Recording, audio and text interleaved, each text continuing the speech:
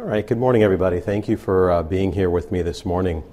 To start off with, I think I may need a new battery for the advancer. All right. So disclosures. I'm a consultant, contractor with advisory board member for several of these different companies. And learning objectives. So we have several different learning objectives for the presentation. Actually, Enrique, I do need some batteries. I'm just advancing it manually. A couple of learning objectives for today's talk. One is to help you guys be able to understand what motivational interviewing is. And then number two, develop an awareness of how motivational interviewing can be used in patient interactions.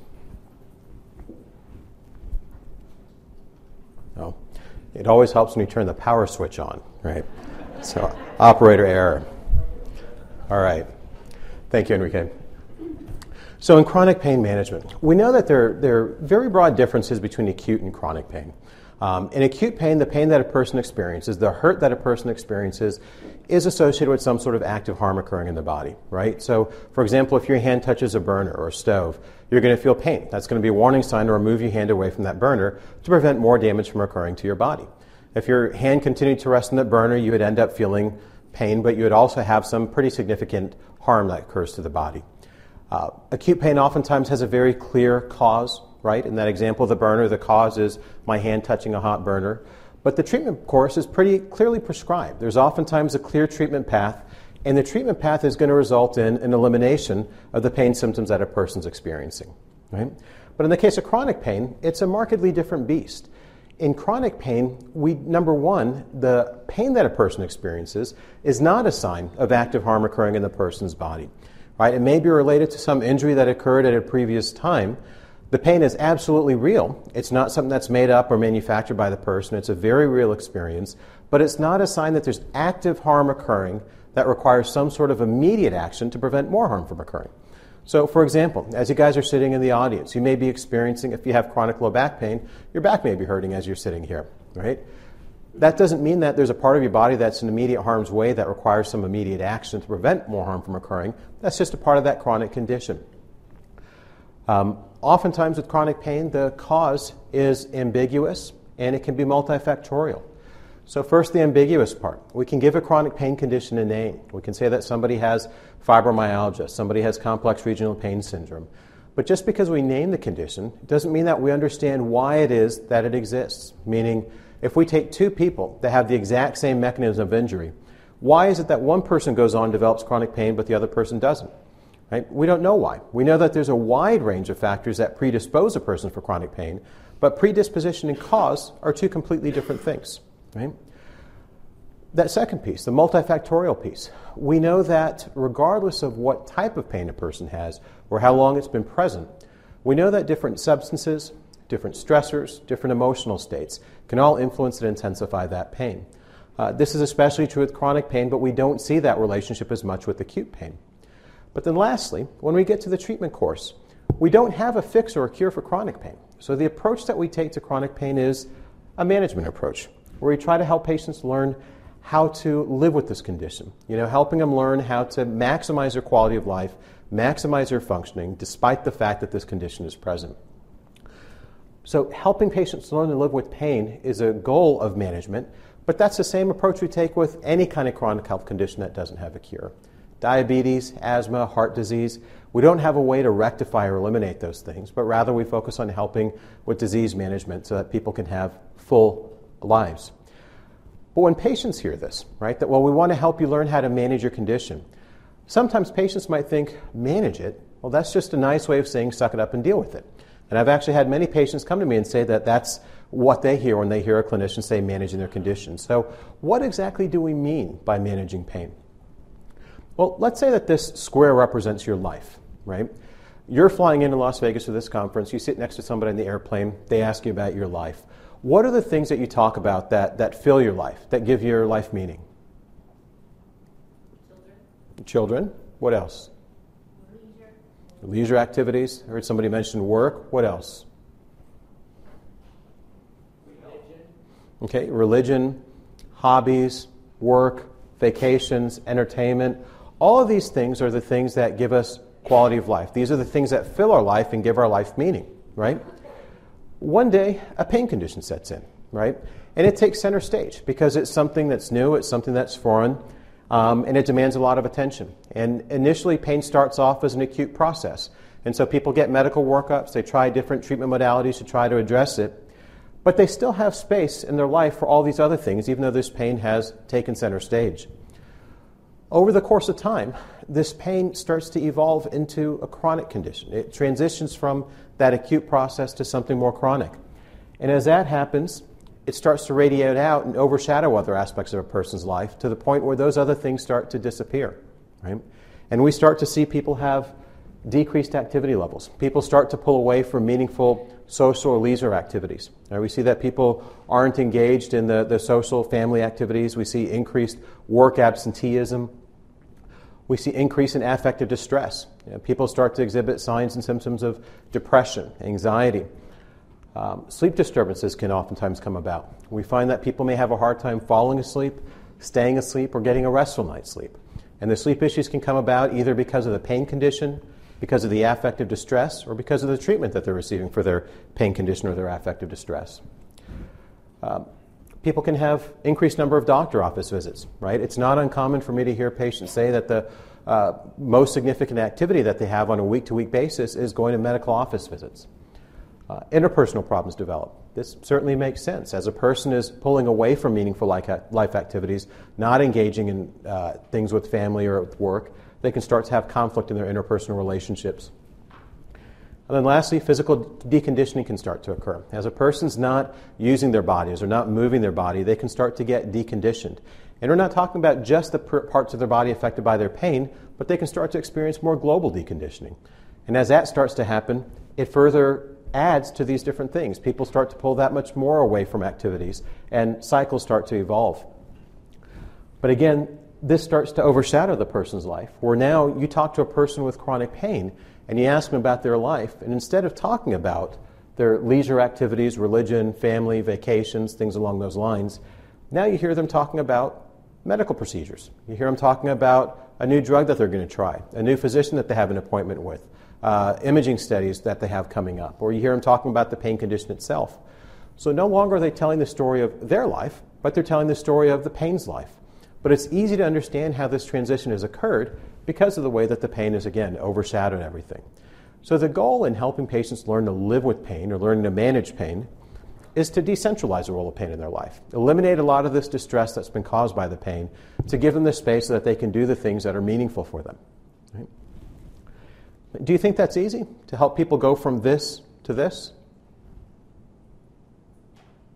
I'll take that silence as a resounding no, right? So it's not easy, right? If it was easy, then we'd just give patients a printed set of instructions with a Post-it note on top of it that said good luck and send them on their way, right? But it's immensely challenging to help patients get to a point where they're able to do this. But part of what this entails is addressing how a patient is coping with their situation. All of these things that are here, how a person's engaged or not engaged in activity levels, the affective distress that they have, sleep disturbances, doctor office visits, interpersonal conflicts, all these things relate to how a person is coping with their pain condition. And oftentimes, the coping strategies are things that evolve early on in the pain condition and continue to get shaped over the course of time that somebody is living with pain. And so we find that some of the reactions that people have may initially be adaptive. So again, we know that pain starts off as an acute phenomenon, and then it evolves into something that's more chronic. But when the pain is first there, when a person doesn't know what's going on in their body, avoidance of activity may actually be something adaptive, right? Or if their condition started with some sort of accident or injury, the avoidance behaviors may actually serve some function of allowing their body to try to heal. But over the course of time, as their body is healed but the pain persists, even though the tissue injury is no longer there, that response pattern of avoidance can start to evolve, where we start to see things like a fear avoidance cycle develop, where a person pulls away from engaging in activity out of fear that it's going to cause more harm to their body or fear that they're going to experience more pain. But the beauty of these things is that all of these behaviors, all of these coping strategies are learned behaviors, right? And so what that means is if these coping strategies or responses are learned, they can be unlearned or they can be relearned in a healthier fashion. So one of the ways that I like to depict this to patients is if you think about a computer. If you think about your body as being the hardware and your coping strategies or your mind, your thought processes, these are all the software, right? We can reprogram the software. It may take some time, and as we do it, we may get some bugs and error messages, but we are capable of reprogramming that software even if we've had some damage to the hardware, right? And then what we do know is that optimum pain management requires, getting to this place requires learning and applying adaptive coping strategies and changing some of the behaviors that we have around pain. But where do these behaviors come from? All of these coping strategies, as I mentioned, are learned behaviors. So I want to talk about a couple of the different theories of learning that we have to help you better understand the process of change within us as human beings. So there's a lot of different theories of learning. I'm going to focus on just two of the different learning theories that I feel are most relevant to motivational interviewing and behavioral change in the context of pain.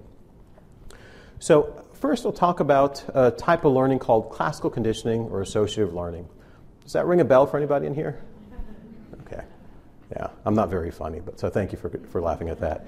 So classical conditioning was first identified by Ivan Pavlov. And so Pavlov was studying the digestive processes in dogs. And what he did was whenever it was time to feed dogs, he would ring a bell to get the dogs to come to him. And the dogs would come in and he'd give them their food. What he found was, over the course of time, whenever he'd ring the bell, the dogs would come to him and the dogs would already be salivating just by hearing the bell. And so what had happened is the dogs had learned to associate the bell with the presentation of food, right? A bell ringing isn't something that should naturally elicit salivation in an animal, right? Presentation of food is something that would naturally elicit salivation in an animal. And so the dogs had learned to associate those two naturally unrelated stimuli, the ringing of the bell and the presentation of food, with each other, so that the stimulus of ringing the bell now produces this particular response, right? And so that's classical conditioning. And I apologize for the graphic, especially the dog. The dog is kind of freaky. But I had to try to find like public domain images. And so that's the best dog I could find. So I apologize for that. If any of you are traumatized, I apologize. I was traumatized just from making this slide. But again, what we see is that the ringing of the bell eventually elicits that response of the salivation. But we can see classical conditioning occurring in the context of pain and pain coping as well. So let's say that a person avoids engaging in let's say that a person starts to engage in activity because they say, you know what, I really need to do stuff with family. That was something that was important to me. I'm going to go to little Jenny's softball game, right? That's something that's important. Family's important, so I'm going to go do it. They go do it, but they also overextended themselves that day. They took on a bunch of other chores that they were putting off. They did those things in the morning. By the time they got to Jenny's softball game, they were just completely wiped out, right? They may make an association in their mind of, I can't do family activities because it just causes me too much pain, right? So they start to make an association between activity and pain. And so this starts to become reinforced where they start to avoid activity as a means of avoiding that pain. Another model of learning is operant conditioning, and this was pioneered by B.F. Skinner. And so in operant conditioning, what we see is a system of rewards and punishments that serve to either reinforce or extinguish particular behaviors. And so anything that is a reinforcement is something that's going to increase a behavior. And so there's things that are positive reinforcement. Positive reinforcement is when anything is added to the environment to increase the likelihood of a behavior occurring. So let's say that you work at a facility that uses Press-Ganey scores for patient satisfaction. And if you're told that every time you cross a certain threshold in your Press-Ganey scores, you're going to get a salary bonus, right? That's an example of positive reinforcement. Something is being added to your life, financial incentive, to increase the likelihood of behavior, which is getting higher Press-Ganey scores. An example of negative reinforcement is when something is taken away from an environment to increase the likelihood of behavior. A lot of times people think negative reinforcement is punishment, but that's not the case. Anytime we have the word reinforcement, that's something that's increasing the likelihood of behavior. So using that same Press-Ganey example, if you're told that we're going to decrease your patient volume every time you reach a certain threshold in your Press-Ganey satisfaction scores, that's an example of negative reinforcement. Something aversive, a very high patient load, is being taken away to reinforce the behavior of having higher scores. Anything that's done to decrease behaviors, lack of reinforcement and punishment are ways that we decrease behaviors. So if we just stop reinforcing a particular thing, so if we don't reinforce, like the Press-Ganey scores, we stop giving that incentive, there's a possibility that those behaviors may get extinguished over the course of time. But also we can introduce punishment. And punishment is where there's some sort of adverse stimuli that's introduced to decrease the frequency of a particular behavior occurring. And so, back in the day of corporal punishment, this might be like if somebody were to get hit or something along those lines to try to decrease the frequency of a behavior. So we see this, again, also in the context of pain. We can see that pain, if a person is experiencing pain in doing a particular activity and they decide to stop doing that activity, the absence of pain has become a negative reinforcement to reinforce pulling away from activities. And so this is basically increasing the likelihood that they're not going to engage in particular behaviors. And so we see this quite frequently. And what you start to see is that these different theories of learning aren't mutually exclusive for one another, right? That these things overlap with each other, that we have aspects of operant conditioning, aspects of classical conditioning that meld together, which makes this that much more entrenched within us. So what are some of the different modifiable behaviors that we have that address our coping? Well, movement and guarding. When a person's got pain, there's a tendency to guard the parts of their body that are affected by pain. A lot of that guarding doesn't necessarily serve an adaptive purpose, but it's a behavior that's learned. That guarding process, though, can cause problems where there can be disuse of the muscles affected by chronic pain, and so a person may start to experience atrophy in the part of their body. Or it can lead to overcompensation in other muscle groups. Activity patterns. We might find that patients engage in a boom-bust pattern of activities where they do a lot and then they're paying for it, which certainly isn't adaptive to having any kind of sustainability in activities. Sleep behaviors. How people respond to stressors in their environment. Not just how they respond in terms of their cognitive responses, but their physiologic responses as well. Pain behaviors, both the verbal and nonverbal expressions of pain are modifiable behaviors. And substance use, not just things like opioids and alcohol, but looking at all the substances that can affect pain. Caffeine, nicotine, illicit substances.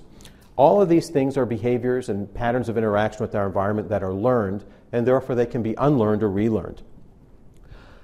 But what we have to do is we have to make sure that a patient is motivated to make these changes. The challenge in modifying some of these pain-related behaviors is that pain, and more specifically fear of pain, is an extremely powerful reinforcement.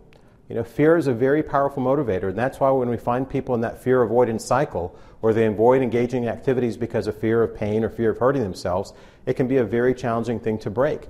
Because we know that the experience of pain is always going to be there, and especially if a person is hypervigilant and waiting for that pain to be there, there's a higher likelihood that they will experience that pain, or they're going to be more preoccupied and notice any nuance or any small symptom that is present. So fear can be a very powerful reinforcement that's difficult to overcome. Other factors that are difficult in modifying pain-related behaviors is the presence of secondary gain. If somebody's on disability, there may be secondary gain from disability. If somebody has a really challenging work environment, they don't like their work, and they're on short-term disability, not having to go to work, well, there's a reinforcement there of not to get better because they're being able to escape that aversive stimulus. Also, our pain-related behaviors tend to be very deeply entrenched. Again, these things get learned at multiple levels and get reinforced in multiple ways. And so it's not as easy as just saying, well, this is something unhealthy that you're doing, you should try to change it. Right? Also, making changes is very effortful. Right? These things aren't easy to do.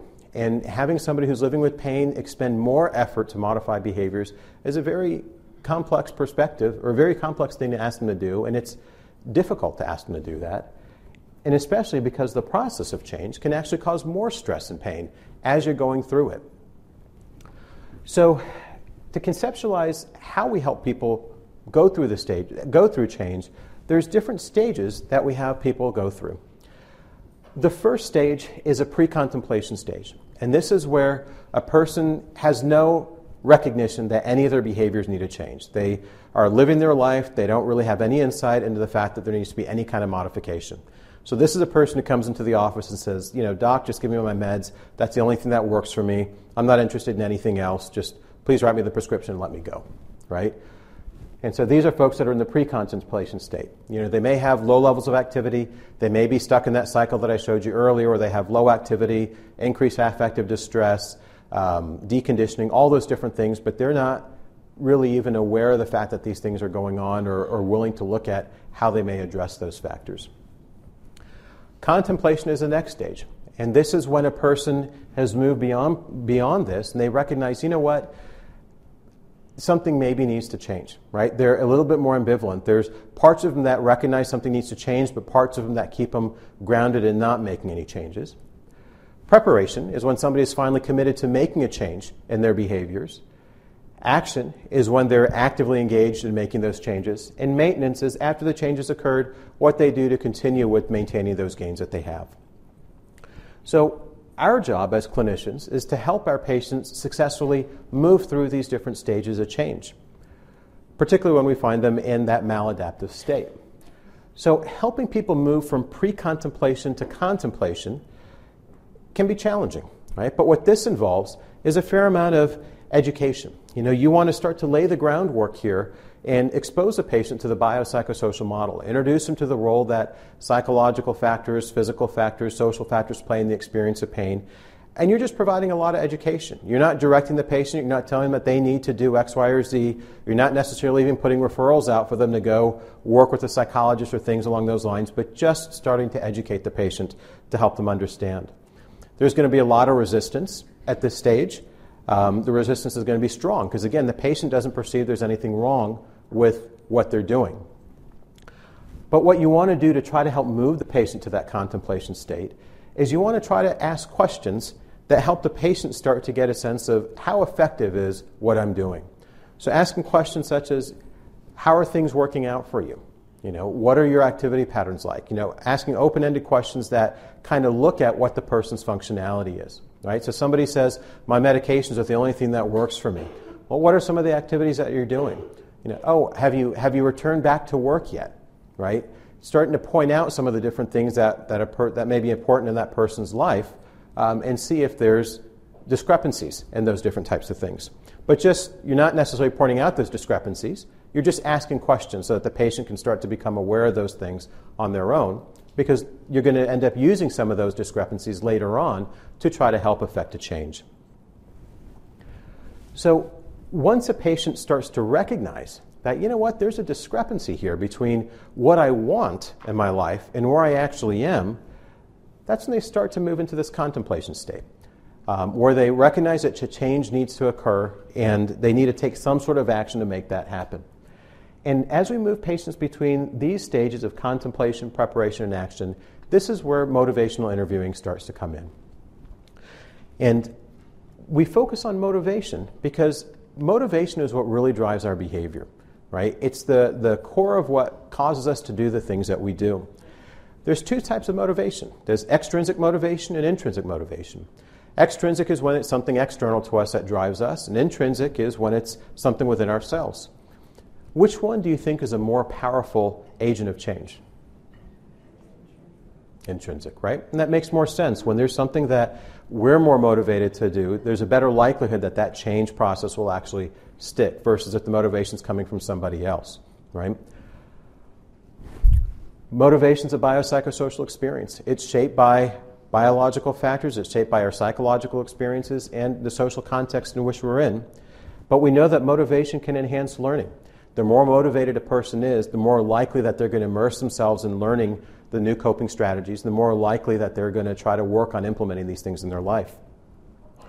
So in motivational interviewing, what we're trying to accomplish is not making a patient change or convincing them that they need a change, but rather we're trying to elicit the patient's own intrinsic motivation to change and using that as a vehicle to help them get through those stages of change, help them move from that contemplation into action and maintenance, but not because they're relying on something that's directed by you. It's much more driven by the patient. Because if it's driven by you, right, where you're providing all the education, you're telling them all the reasons why they need a change, what type of motivation is that now? It's extrinsic, right? So the likelihood that that change will be sustained is a little bit lower. Not impossible, but it's going to be lower. But we know that if the motivation comes from within the person, it's going to be a bit more robust. And so in motivational interviewing, we try to elicit the patient's motivation as a driver for their own change. And so this is a counseling approach that was initially applied to addressing drinking behavior. And it's just that. This isn't a technique that we do. This isn't something that you say, I'm going to try motivational interviewing today. But it's really an approach to communication that's applied across the board in your sessions, in your appointments with the patient. It helps reduce patients' ambivalence. And so again, when a patient's in that contemplative state, there are parts of them that recognize change needs to occur, but there are other parts of them that are keeping them stuck. And so it's, when they're in that ambivalent place, helping them move into that space of change. And it has a very broad application in health settings. Motivational interviewing has been used to help with smoking cessation, weight loss, alcohol use. And in a meta-analysis of 72 randomized controlled trials, they found evidence of effectiveness in 75% of the studies that were reviewed. So I'm going to spend some time going over several of the different components of motivational interviewing. There's 4 primary components, and we actually move back and forth between these different components as we work with patients. The first is engaging.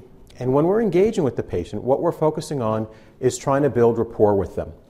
And in this state, you want to try to demonstrate empathy as much as possible. And we do this by reflective listening. Well, there's several ways we do it. One of them is by reflective listening. And what this is by trying not to jump in and offer solutions to people. You don't want to give them a pathway of fixing their problem, but rather just reflecting back what you're hearing from them. So, for example, if somebody is talking about significant conflict in their marriage and they describe a horrific argument that they had with their significant other, instead of just jumping in and saying, well, have you guys considered marital counseling, or trying to offer a different pathway, in reflective listening, you would just comment that, wow, that sounds really difficult, right? Or just commenting on the process of what you're hearing that person describe. You want to be non-judgmental. You don't want the patient to feel that you have some sort of judgment or perception of right or wrong in what that patient is experiencing or doing. And you want to communicate respect and acceptance of the patient's experience. And so all of this is, again, starting to build a relationship with that patient. You want the discussion that you have with them to have depth. It shouldn't be something that's just generic and superficial. And so with this, you want to use open-ended dialogue as much as possible. And so I have examples here of kind of different approaches to communication that exemplify closed communication approaches versus open-ended. So if you're talking to somebody about their approach to managing their pain, do you think your approach to managing your pain is working, right? Now, if you look at that question, it can be asked in an abrasive way, but it can also be asked in a gentle way, right? Do you think that your approach is working? And somebody might think, you know what, there's really nothing wrong with that question. But what it does is it pushes a patient into a forced choice, because it's really kind of a yes or a no type of a question, right? And so it kind of shuts the patient down from describing more about what their experience of pain is like and how they're relating to things in their environment. It prevents you from understanding more about their broad coping.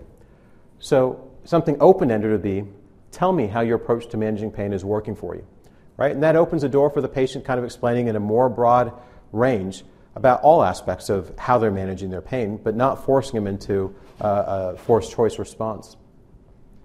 Do you take more medication than prescribed? Again, not only is this forced choice, but there may be some fear on the patient's part that there may be judgment. If the patient knows, you know what, every now and then I do take just one more than what I'm prescribed, I make sure I regulate it out for the rest of the month, but they may not feel comfortable disclosing that for fear that there may be judgment. So, tell me about how you take your medications is a question it's the same way of getting the same information, and you may get more honesty from the patient by asking it in that type of an open-ended fashion. Based on what we've discussed, don't you agree it would be a good idea to taper your opioids? Right? And again, that may sound like a logical conclusion after you've spent some time with the patient, but again, it's a forced choice type of response. So asking more open-ended, what are your thoughts on tapering your opioids? And especially with that type of a question, that's going to really introduce you to that ambivalence. You're going to hear the patient give you a lot of reasons why they should, and then they're going to give you a lot of reasons why they shouldn't, right? And then this is, again, where we start to use this is part of that motivational interviewing strategy, is eliciting that ambivalence so that you can start to reinforce the healthier behaviors. So in focusing, you want to identify a clear goal or direction. And the goal or direction is If it's in the case of opioids, that, okay, the goal might be that they want to taper their opioid medications. But you want to make sure that the process is collaborative in nature and that the goal is something that the patient has identified, not something that you've identified. You want to address what the barriers to change are, and then you want to start to develop more of that discrepancy. Help the patient start to become more aware of the gap between what their desired state is and where they are right now. Right? So, for example, the patient saying that, and again, doing this in a non-judgmental way, patient saying, I wasn't able to go to little Peggy's softball game. Say, that must have been frustrating to you because I know one of your goals was to be able to be more engaged with family. You're not passing judgment, but you're reflecting back what that must be like emotionally for the patient, but at the same time pointing out the discrepancy between their active behaviors now and what their target goals are. And then in evoking, this is somewhat the core part of motivational interviewing, is where we focus in on particular types of dialogue and language, where we reinforce the verbiage that patients give that moves them toward that target behavior. So you want to start to listen for what's called change talk, or behavior that's moving or dialogue that's moving the patient into the healthier behaviors. So listen for things that communicate a desire for change. When you hear a patient say, I want something, I want to be more engaged with my family. Or when they say that they have a need for change. I have to be able to provide for my family. I have to get back to work. Or I can't constantly be sedated by my medications. They impair my ability to do the things that I need to do. Start listening for their rationale for change. When you start hearing things like if-then statements. If I continue on this pathway, I'm going to get fired from my job. If I continue like this, I don't see why my partner is going to stay with me. Start listening for those types of consequences that the patient is identifying on their own. And then listen for their dialogue about their ability to change. Think, for example, if you have a person who's become very deconditioned, who's pulled away from activity, as they're engaging in this dialogue with you, they say, I don't walk, but I suppose I could maybe just do 5 minutes a day. That probably wouldn't kill me. Start listening for that type of dialogue. And what we do is, through a reflective process, help build the patient's sense of self-efficacy by reinforcing this type of dialogue when you hear it. And again, we see that patient who's in that ambivalent state where there's a part of them that wants to change, a part of them that doesn't. And by reinforcing these aspects of their communication, you're helping them move more toward that healthier behavioral change. And then, once a patient has gotten into that state of preparation, you want to start planning. Establish what the plan is going to be. What are they going to do to create a change? What are the barriers to putting this in place? And again, this should continue to be something that's collaborative in nature, where you're working with the patient to make these things happen. Motivational interviewing is a dynamic process. It's not linear. I'm describing these things step by step, but the reality is you may go back and forth. You may get resistance in the process. As a patient starts to get closer to making change, fear may come about and set them back a little bit. And so when that happens, you just go back to the rapport building process and start to reshift and try to help move the patient forward again. You want to try to avoid the tendency to correct the patient or give them answers themselves, but rather you want them to elicit it on their own. So a lot of motivational interviewing, there's a lot of stuff I'm presenting that are words on a slide, but I think it's best learned by being able to observe it in person. And so I had wanted to originally do an interactive example with somebody in the audience, but I thought, that starts to bring about too much of a person's personal experiences, and I didn't think that would be appropriate. And so I talked to Deborah about possibly just including videos in the presentation. And so I've got a couple of videos to illustrate motivational interviewing. And the first is a video of what not to do, right? And so these are examples of motivational interviewing applied to smoking cessation for the purposes of secondhand smoke. And this was done by some folks at University of Florida with funding from the Flight Attendant Medical Research Institute. But I want you guys to watch this, and we'll talk about what you see after the video. Doctors, nurses, and physician assistants all have opportunities to counsel patients about health-related behaviors. As a medical professional, you have a responsibility to talk to your patients about tobacco use and how it affects their health. At times, you will also have a responsibility to talk to them about how secondhand exposure to their tobacco smoke affects other people's health. These can be sensitive topics, and it is important to keep in mind that the way you approach your patients about these issues will have a big impact on how your advice and concerns are received. In general, it is not useful to confront or scold your patients about their tobacco habits, as that approach is usually not well received by patients and may interfere with your ability to counsel them effectively. Watch what happens as this provider becomes more and more confrontational in her warnings about tobacco use and her advice to quit smoking. Okay, so I wrote a prescription for an antibiotic for Aiden that should help with the ear infection, but in looking through the chart, I mean, it seems like he's had 6 or 7 of these just in the past year or so. Yeah. That's really a big problem. Yeah, it's pretty stressful for both of us. I think it's really upset. Well, one of the primary risk factors for multiple ear infections in kids is actually smoke exposure. Are you smoking? Yeah, I do smoke, but I don't smoke around him. I try really hard not to smoke around him. Well, the fact that he's having these ear infections is indicating to me that he is being exposed to smoke. And so what can you tell me about that? I don't know. I mean, I try really hard not to smoke around him. I don't smoke in the car. When he's home, I go outside to smoke. I know it's bad, and I know it's bad for him, so I don't want him to be around it, so I try really hard. I really need you to quit smoking, both for your health and for Aiden. Did you know smoking around your child is associated not only with ear infections, it could get to the point where you have to put tubes in his ears pretty shortly here, but also things like vitamin C deficiency, cavities, like dental cavities, behavior problems, asthma, other upper respiratory infections. It's really putting him at a lot of risk. In addition to that, kids of smokers end up smoking themselves. Do you want him to grow up to be a smoker? No, but I don't smoke. I've thought about quitting, but it's really hard, so I just don't know how to do it. Well, now's the time to quit. It's really gotten to the point where you can't keep smoking. Not only for him, like I said, but also for you. You're putting yourself at risk for lung cancer, for emphysema, for oral cancers, for heart disease, for all kinds of things. I know. I've heard, people have told me before, I've heard all that. I just don't know how to do it. How am I supposed to quit? It's so hard. Well, there's all kinds of things you can use now. It's not as hard as it used to be. You can use nicotine replacement. There's patches, there's lozenges, there's gum, there's the inhaler, there's nasal spray. We can talk about medications. You can try Chantix, you can try Zyban. There's quit smoking groups you can go to. There's hotlines you can call. I just don't have time There's for no any of reason that. why you shouldn't be able to quit. This is really important.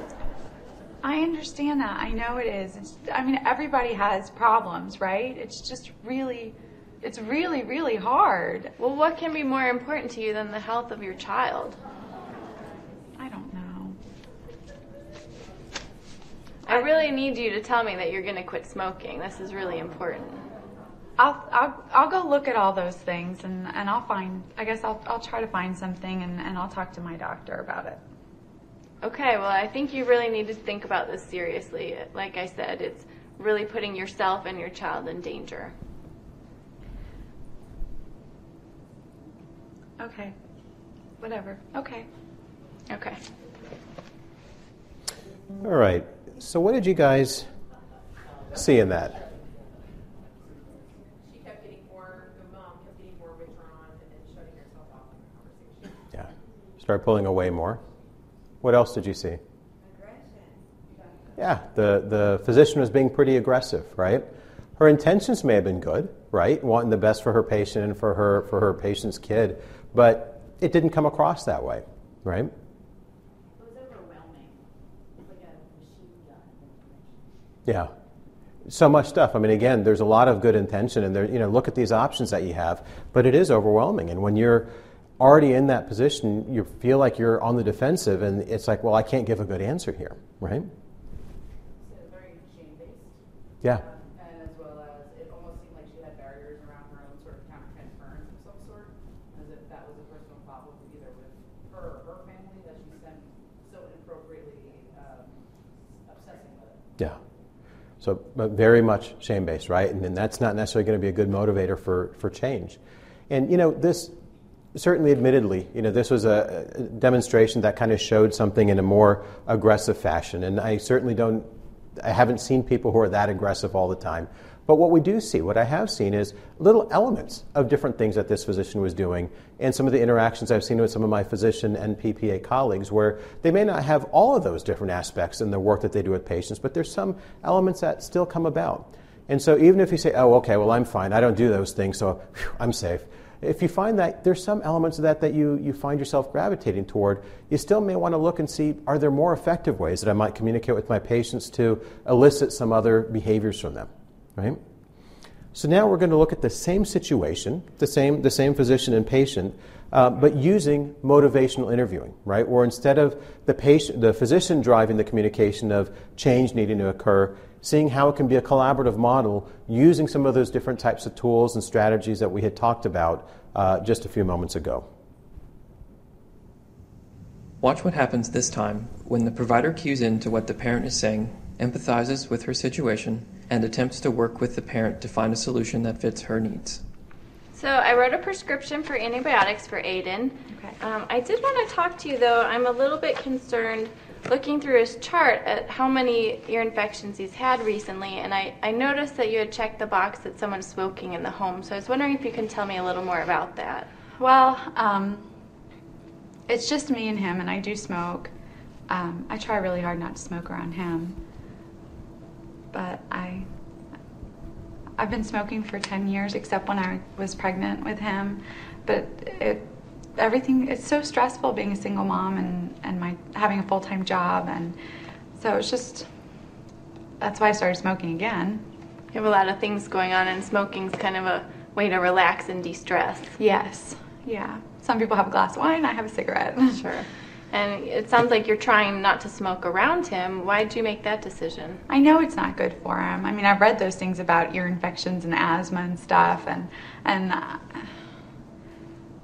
but other kids have ear infections and their parents don't smoke. So on the one hand, you're worried about how your smoking might be affecting him, and on the other hand, you're not so sure if it's really the smoking that's causing these problems. Right, yeah. I mean, he doesn't have asthma. He hasn't had a lot of other problems that his other friends have. So, and I've thought about quitting before in the past, but I just don't see how it's possible right now. What made you decide to quit smoking when you were pregnant? Well, he was inside me and we were sharing everything, and I knew that he would get some of that, and I just didn't think I could live with myself if something happened to him. Right now, though, it feels almost too difficult to even manage or even to try. Yeah, exactly. How were you successful when you quit before? I don't know. I think about it now, I don't even know how I did it. I just did it. You know, I just couldn't imagine like him not being born or going into labor early and him having problems and stuff like that, all the stuff that they talk about with women who smoke. So that was just enough to say, okay, you know what, I'm not going to risk that. Mm-hmm. So the risks were so scary then that you were able to stop. But yeah. They don't feel as scary to you now. No, I mean, we're two separate people, and like I said, I try really hard not to smoke around him. I'm pretty good about that. I don't let other people smoke around him. So You're doing the best you can do. Yes. Yeah. Okay, but it sounds to me too like part of you really does want to quit. Yeah, I know that I need to, and I keep every new year I say, okay, this year I'm going to quit smoking, but then something happens and it just doesn't. It's on your to-do list. It's just not making it to the top. Yeah. If you did decide to quit, on a scale of 1 to 10, where 1 is not at all confident and you don't think you could do it, and 10 is you feel pretty certain that you could, where do you think you fall right now? Probably like a 5. Kind of in the unsure area. Mm-hmm. Like, I know I've done it before, so I know I can do it, but at the same time, it just seems really hard, and it's not the same situation. Well, what made you say 5 rather than 2 or 3? I know all the ways it's bad for me, and I don't want him to grow up thinking that it's okay to smoke. I don't want him to use any kind of, I don't want him to chew or anything like that. So I know I need to, especially before he gets old enough to understand what mommy's doing, but I just don't know if I can do it. Okay. So it sounds like you have a lot of reasons why you'd like to quit. You have been successful quitting in the past, and right now you're just feeling a little bit hesitant about your ability to do it. Yeah. Where do you think we should go from here? I don't know. I'd like some help. I just don't know what kind of help I need.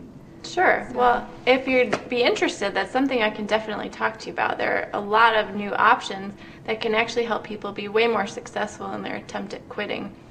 There's different medications you can try. I don't like medicine. Okay. There's also a lot of support groups and classes that you can take where you have other people to go through it with you, and sometimes just having that support can be a big part of it, especially for people like you where smoking is such a stress reliever. That sounds nice, but I'm not sure if I have the time for all that. Sure, it feels like something that would take up a lot of time and maybe not fit into your life.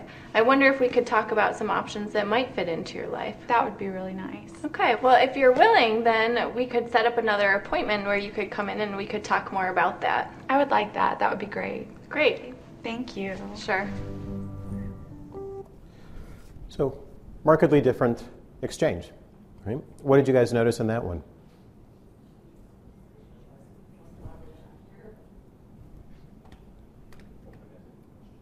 More open-ended questions. You know, a lot of times when people see me go through the heart of what's involved with motivational interviewing, all those different components, I oftentimes hear people say, oh, gosh, I just don't have the time to do that in my practice. But if you actually look at these videos, they actually took about the same amount of time to have those exchanges. And it's all in the nature of the communication that can change what direction the patients move into. So real quickly, I'm going to go over just a couple more pieces and then we'll wrap up. Motivational interviewing is not a way of tricking people into doing something that you want them to do for you. It's not a particular type of therapy. It's not easy to learn, and it's not a technique that you do where you say, I'm having trouble with this patient, I'm going to try motivational interviewing when I see them this week. It really is an approach to how you work with the patient that evolves from the get-go. So let's say that you're seeing a patient for the first time, you've reviewed their records, and you see that this is a person that's got a lot of complex condition comorbidities, and you see that they've had difficulties with compliance over the course of time. You might say, you know what, this is a person who would be good for motivational interviewing strategies. And from the very beginning of your time working with them, you'll start with that engaging process. Start building the rapport. Try to recognize where they are in those stages of change. You might say, oh, this person right now is in pre-contemplation. Or they may arrive already in that contemplation state where they're stuck in that period of ambiguity. But you use this to try to help gradually move a patient toward healthier behaviors. It may take you 6 months or 7 months to help move them into that direction, but you'll eventually be able to get them there and have more stable results as a result of it. Now, somebody might say, well, gosh, that sounds like a long time, 6 or 7 months. I need things to happen quickly. But the consequence of not doing that is things just continue to stay the same. Right? If a person has been non-compliant for a period of time, there's a very good likelihood that what will happen is they'll continue to stay non-compliant. You may refer them to other clinicians to try to help out, but if the patient's not motivated to do that type of work, they're not going to be successful with those other treatment pathways. They may not be as engaged, and they may be on your panel for 2 years, 3 years, 4 years, still just going through the motions. So all of a sudden, 6 or 7 months of helping a patient get to that state may seem like a long time, but it's a drop in the bucket compared to not taking that type of an approach. But then lastly, once a patient's gone through the action part, they move into maintenance. And maintenance is where we continue to support them staying in those healthier behavioral states, modify existing tools, and if relapse occurs, jumping back into that motivational interviewing process. And again, it's dynamic in nature, so seeing what you need to do to try to help the patient get back into that space. In pain settings, we can use MI to help move patients from being passive participants in their care to actively engaged. It can improve treatment adherence, and it can facilitate referrals to other disciplines. You know, when you want to refer a patient to a pain psychologist, you want to refer them to physical therapy. When you hear them say things like, oh, you think I'm crazy, that's why you send me to a psychologist, or physical therapy scares me, it always hurts me.